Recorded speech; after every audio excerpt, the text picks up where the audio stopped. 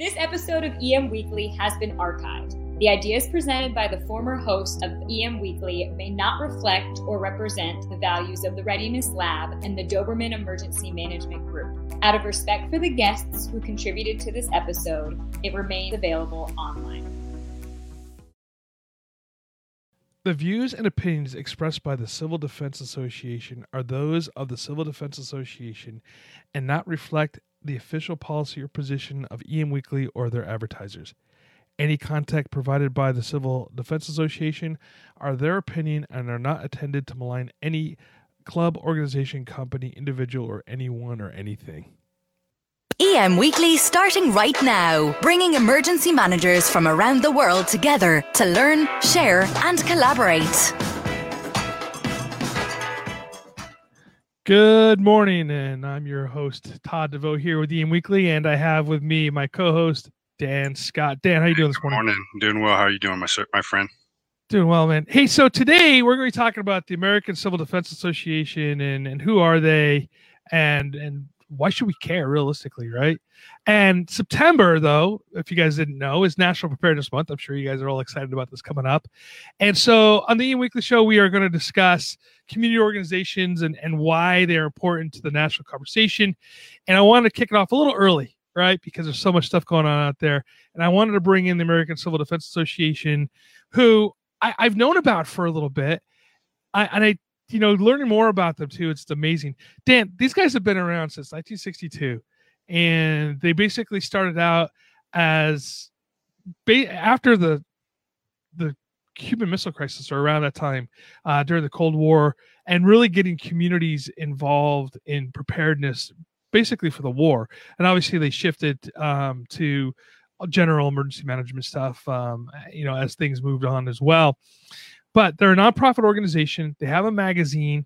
They have a cool little store that you can buy stuff from. You can join. It doesn't cost anything to join the organization.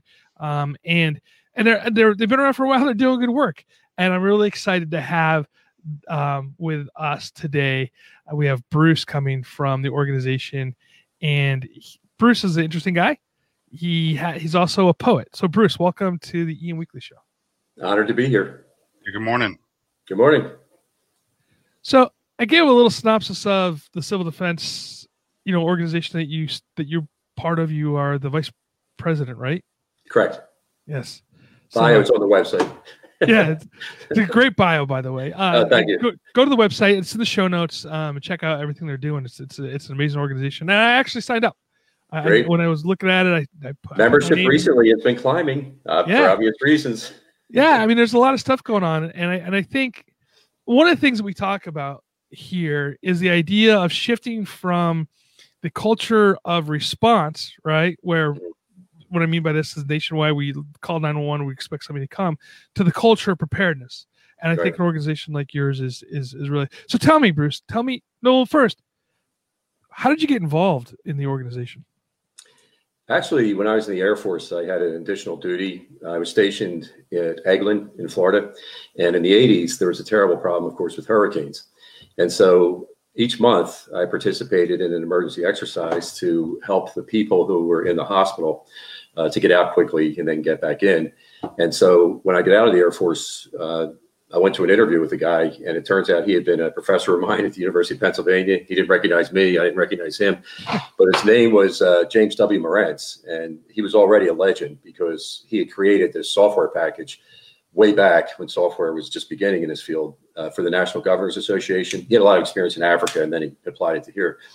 And so anyway, through that, I got to be a writer for Hazard Monthly, which if you go back then, would have a huge article about FEMA. And at that time, emergency operations centers were still active all over the country. And so our little Hazard Monthly, in its little world of emergency operations centers, was a big deal. Nobody outside the field knew it, but lots of people in it knew it. Sure. And as a tertiary duty, I had to travel around and inspect emergency operations centers. And as we discussed, when I would pull the book off the shelf, their disaster response plan, and it was always a disaster response plan at that time, I blew dust off it because all these places, that's how they got money from the federal government. And they didn't really use it for the disaster preparation. They used it for whatever the politician at that time wanted it used for. So, and it was kind of interesting. Like most of them were not that good. Texas was outstanding. California was outstanding. North Dakota was outstanding. They're the three are Florida. They were the ones that were absolutely best. And so I started to learn it at the time. And then from then I went into management consulting and ended up at the World Bank. And my wife kept emphasizing we needed more bread and butter thing, where consulting was feast and famine. Right, So I got to be a tech writer, and I always missed it. And then I started to do volunteer work in various things. And then I ended up writing articles, one of which was picked up by the Journal of Civil Defense. And then within a couple of months, they asked me to join, which I was happy to do. And then I ended up on the board of directors, and then I ended up vice president. And the whole time, it's just remarkable how it's grown. It started, as you said, in 1962. Dr. Edward Teller was the founder. That name rings a bell. Atomic energy scientist, absolutely brilliant. And I have two lines that I have on my email I like to read, because it has a lot to say to your people. In the most dangerous situation, we have chosen the most dangerous of courses. We have chosen not to face our danger.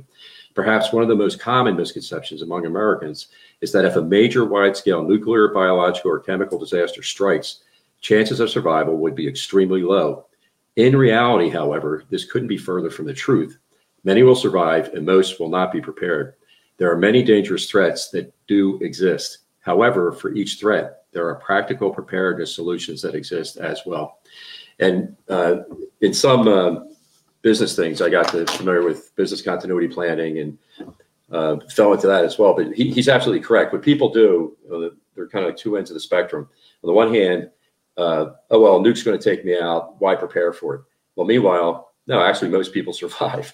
And so you better be ready to plant food and get, that's why TACTA has this stuff, so the stuff in California for the Fukushima, unfortunately, the stuff they're selling you was like Chinese. It wasn't good. And this stuff's the real stuff that protects you. So you can survive nuclear. So if you can survive nuclear, you can survive a flood, you can survive electrical, tsunami, the whole threat matrix. And on the other hand, there are people who, it's just human nature. I mean, and that's where I think like 1% of the people prepare, the other 99% respond. It's just the way, 35, 40 years I've been in it, that just seems to always be the case. And so there's always an education process, which I started at the Emergency Management Institute, which I've continued over the years with PowerPoints and things. And the nice thing about TACTA is now I have a home where I can produce articles. Like 2015, it was ISIS using social media as a force multiplier. And then that was picked up by people in the field that really appreciated it because they weren't familiar with how they were doing what they were doing online. And so I try to stay current with what's going on out there right now. And that's it in a nutshell. So let me ask this. So, and you said something very, very specific that I want to touch on, is the preparedness aspect versus those who are not ready to respond to emergencies. So, what is the American Civil Defense Association doing to move the needle from not prepared to prepared? Okay, what I would suggest is go to the TACTA website, tacda.org. And on there, we spent 2 years redoing it. And there's Roseanne Hastert is our executive director. And she's done a phenomenal job because she took it from a little website to GoDaddy.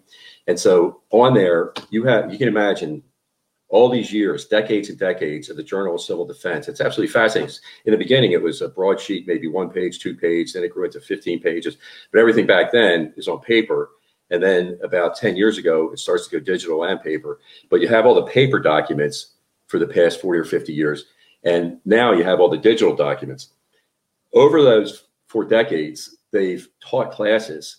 And in these classes, they've accumulated a tremendous amount of knowledge about every disaster you can imagine. And so they have all these lessons, all this coursework, and extremely well written. Everything's in plain English. It's meant for the average mom and dad with kids so that they can learn to be prepared. If you go to the website, there's something called the Survival Store. And in the Survival Store, you have certain products. We vet them all so that you have something called the Provident Prepper. And this is a family with a lot of children in Utah.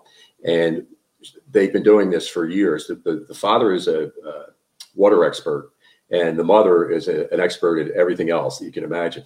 And so they've put together a book called The Provident Prepper. And in that book, you will find 378 pages. I did a review of it on Blogspot, which is my poetslaves.blogspot.com. And so if you don't want to read the book or buy the book, it's all there in a summary. But the point is, if you just got that book, it's everything from food preparation to how to do the will for your kids. That book alone can educate millions of Americans if they read it, if they apply it. And so you have all the TACTA Journal of Civil Defense articles, you have all of the coursework, and then you have all of what I was just explaining in the book and the other products that are there. So it's become a big website, but it's a very well organized and a very simple website. And I would encourage everyone to go there and to see what's there and maybe sign up. Roseanne was smart enough to make it free for people to sign up, which is really smart. And so that alone bumped us up. But of course, the past 6 months, things have been going gangbusters and more people are joining. So just kind of piggyback on Dan's question here. What kind of stuff do you have on your website that will help emergency managers? We're, as you can tell, in emergency management, we have so many hats that we wear, and preparedness is just one of them. Right. What do you have that can help the emergency manager get people prepared in their communities? Because the search engine. The thing about the reason we spent so much time, and I personally went through hundreds of issues of the Journal of Civil Defense, was to make sure, one, that we preserve the information. The amazing thing about this field and the different things I've been involved in is nothing is new. I mean, we think it is, but it's not. You go back to the Greeks and the Romans, the Egyptians, it's all in the Bible. And so all those articles are just the most current. By current, I mean the last 40 years. So the search engine, I'm very careful about search engine optimization. And so I put lots of extra terms in there. So if somebody just stumbles upon something, they'll get articles. Let me give you an example. This is, I did a whole piece on children in civil defense. And you can see the other articles that are in here, very family friendly. The whole point of this is it's very family friendly. It's to educate families because that's the first school. And so all of these articles are in there. And with these articles, even if you've been in the field for years, you'd be surprised. And that's one of the things I love about this field is it never ends. There's always avenues that you can explore and learn. Sure. And so I would spend time on the website and then bring up some articles. And I think you can learn a lot there. And so this is something that, now, is there, let me rephrase this question here for a second. Is there like local chapters that you can point to, or is it just a national chapter? So if you're in, Beaumont, Montana or whatever, could you, is there a group of people that you can go with, or is this something just completely online? Right now, there are local chapters, but they're mostly on the West Coast, Utah and Idaho. The original idea was to have the entire, because 1962. Think about it. People were actually digging out their basements. They were preparing. They were grabbing food because it was real. I mean, I knew guys that deployed to Cuba at that time. I've since met them. Not when I was a kid, but and so it was real. I mean, we came very close to thermonuclear war and have several times since then. Well, I'll give you an example. I was just out at Deep Creek. I never knew this, but 1964, a B-52 Stratofortress in blizzard conditions went down on Mount Savage Mountain out there. And so the people went out. There were 2 nuclear bombs on it. Of course, they weren't ready to go off, but it was still a pretty hairy situation. And so situations like that have happened over the years, and nobody knows about them, but they're critical. And so if your membership would go to the website, I think they can see, obviously in these few minutes, I can't get into all of it, but sure. There's what I call, when I do tech writing, I did one on an anthrax machine that was to parse ants. It's very difficult in a post office, but they developed it. Anyway, that was called a store of knowledge manual, meaning that it was 800, 900 pages thick, because if they go back 20 years from now, all the information and knowledge they need is still there. And I consider the TACTA website to be the same thing. There's this enormous store of knowledge there, and anybody is free to go and tap it, to learn it, to use it for their family, and to advance the field. So let me ask this question, and it kind of piggybacks off my first question. What type of outreach do you have in your organization to reach those individuals that you're wanting to target? There are three things. One is the Journal of Civil Defense, which is picked up by hundreds, if not thousands, of libraries. You'd have to speak to Roseanne to find out. I know it's hundreds, it might be thousands, because it's a very cheap subscription. And for those that are interested in civil defense, it's a great thing to have. And so the Journal of Civil Defense is one avenue of outreach, using the Google and the rest of them, so that the SEOs come up at the top, right, when they search for it and it's there. Do you want me to drill down a little with this answer, or? Sure. I mean, we'd like to know, like, what are you doing to reach your target audience? Okay. Yeah. I personally have had poetslife.blogspot.com for 20 years. In there, you will find EPLEX, the emergency exercise over here at the airport, which is, you'll see me with a bloody eye hanging out because that's how I did it with the Milage. I was a 7-year-old child. So I have lots of disaster exercises on there. I've written church plans. I did the disaster recovery plan for our town. Anyway, again, it's a store of knowledge for 20 years. So that's what I do personally. And on a lot of that, it ends up in these articles that go there and are used. So that's one end.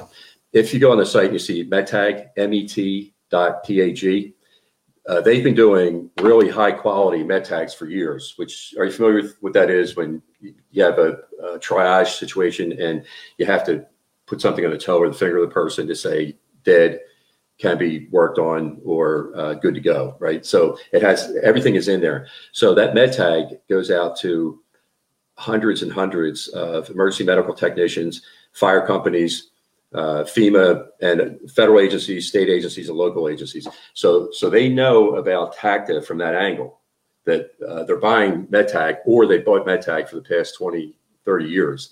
And so through that avenue, they're introduced to it. So the survival store, believe it or not, actually does a decent business because there are items on there they can't find anywhere else. Sure. And I think that's what people trust. They go back time and again because, that burn cream, just phenomenal stuff. I've used it several times and it's better than anything I found on the market. And that's the good thing about everybody out there vets it. And so we don't allow anything on there that's just junk. And that's kind of, in this field, you're constantly fighting this negative image that preppers have. And I have no issues with preppers.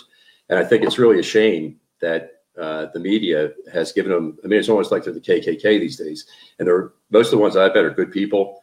Most of them are rural. They've been preparing because they grew up on a farm and they understand things can be scarce. And in the United States these days, that's what everybody just learned. I was doing periscopes every week, doing stress tests for the grocery stores because people didn't realize that they could run out of toilet paper, or they didn't realize they could run out of milk or meat or whatever. And so that idea is there, but just like any disaster situation I've been in, a month later, a year later, people completely forget. And so that's why it's not education, it's constant re-education. It's constantly bringing it back to them. So, hey, we have to take a quick break right now, but when we come back, I want to discuss the difference between being prepared and what being the prepper is. Okay. Are you looking for that bag to help you keep organized as you travel around, something you can carry with you every day? Well, VanQuest was founded with a simple mission: build the toughest bags and packs for you to carry every day and to help you stay organized and prepared. VanQuest has been making the ultra-durable bags and packs since 2011, and their bags and packs are custom with clients such as the FBI, the U.S. Secret Service, and U.S. SOCOM. Yes, that is the U.S. Special Operations Team. Their bags and packs offer the best organization for the user-friendly experience, such as the high visibility interior for the users. I'm telling you something, I love that orange inside the bag because I can find the things I need quickly. I love my VanQuest bag. Don't forget, they offer free shipping, 100-day return guarantee, and a lifetime warranty. And if you put in EM Weekly, all caps, all one word, you get 10% off your total purchase. VanQuest.com. Seconds count during an emergency. That's why at Titan HST, we're always inventing new technology to help people stay safe and help people who can provide help get connected with people who need help. At Titan HST, we've deployed mesh networking, allowing emergency communication even when networks are down, augmented reality, and real-time translation. We believe in the power of people to help each other stay safe and thrive.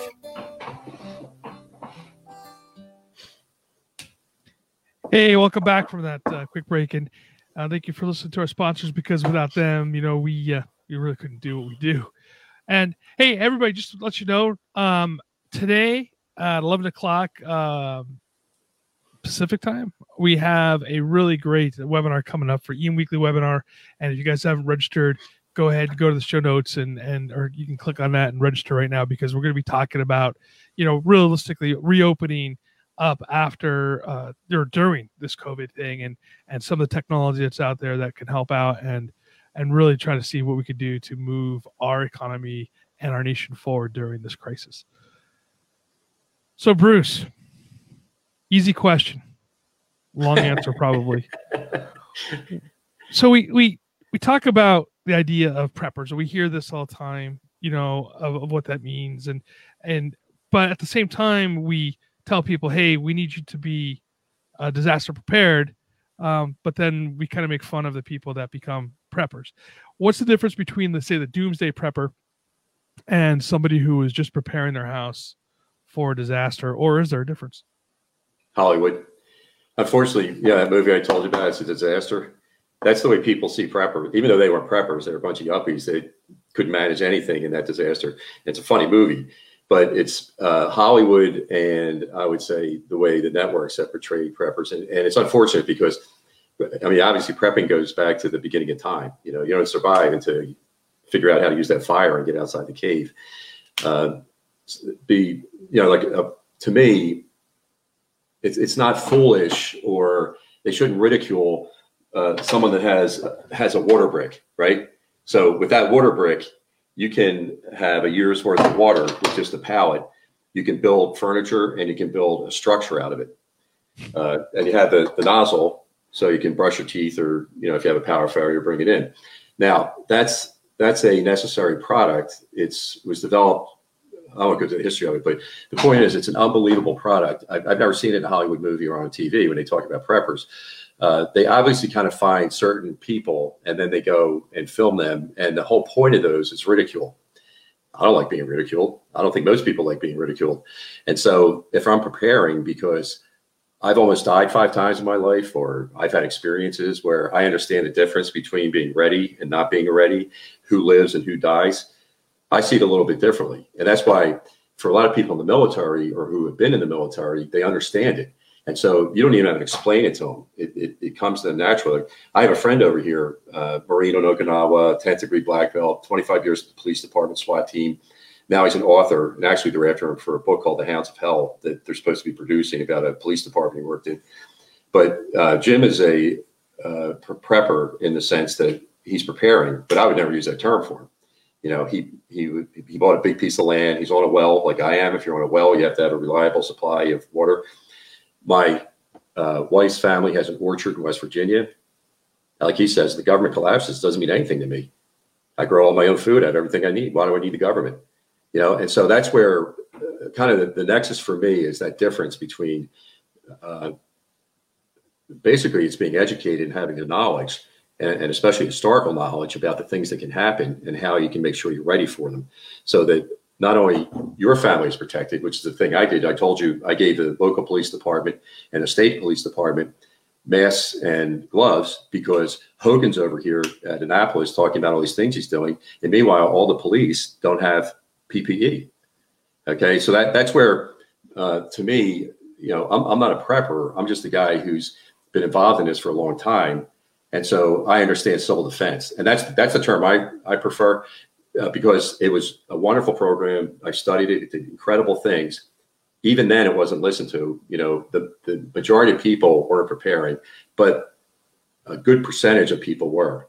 My college dorm at Penn, the first 5 stories, it was built in 1961, were underground with 12-foot concrete walls. And they had the old bins in them with the amulets of heroin and so forth, and the crackers and the water and everything. And they've been broken into it. But the point is, they were preparing back then.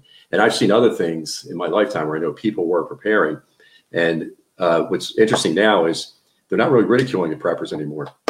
because the people that had a year's worth of food, a year's worth of water, medical supplies, some gasoline, maybe a generator, and a few tools or whatever else, they were ready, or a little bit of silver. I mean, the currency they were nervous. So people had a little bit of silver or gold, like those things you associate with it. And so what I think is happening is that all that mocking and ridicule is over, and the professionals like myself that are involved in it are happy that people are waking up to it and hope that they learn what they need to learn and get the tools they need to get in order to survive the next one. Because China tried to release COVID 20 and 21, and we blocked them. Okay, they got a sucker punch in with 19, but it's not going to happen with the other strains, and that's the difference. That's where the knowledge comes in. And the thing they found out in the 60s with the civil defense program is you couldn't tell everyone everything that was out there because people went nuts. They ended up in mental hospitals. They just couldn't think about nuclear war all day long, nor should they have to. So that's what I would say is just have common sense, just be reasonable, and just with your knowledge of the events that have happened so far, plan for the next one, knowing something I specialize in is anomalies and secondaries. You're always going to have anomalies. You're always going to have secondaries, but you're also going to have that central piece of things in place so that you can deal with the anomalies and the secondaries and you don't get tripped up. So with civil defense, I mean, and so ultimately emergency management and now Homeland Security, it all originated from civil defense. Right. So you said you prefer the term civil defense compared to emergency management, and so with the transition that's happening, and I've talked to many people that believe that civil defense, we should still be called civil defense with everything that we do and how we do it. But do you feel because you're using civil defense mainly for preparedness? With emergency management, Homeland Security, we talk about prevention, mitigation, and response and recovery, and all these, the mission areas. So, how do you relate your company, what you do, with the modern day emergency management? Well, first of all, it's not a company; it's a charity. Okay. It's a 401c. Nobody makes any money. I mean, it barely gets by. It almost went out of business, or if you want to call it, we had to surrender our charter like 2 years ago because things were going down. So it's not a business, it's a charity. So what I'm doing is charity work. I do volunteer work. I'm on my safety and security committee at church. I do other volunteer work. So that's the emphasis. The difference for me is that civil defense meant civilians. Emergency management becomes professionals, highly trained professionals. And then Homeland Security became a bureaucracy.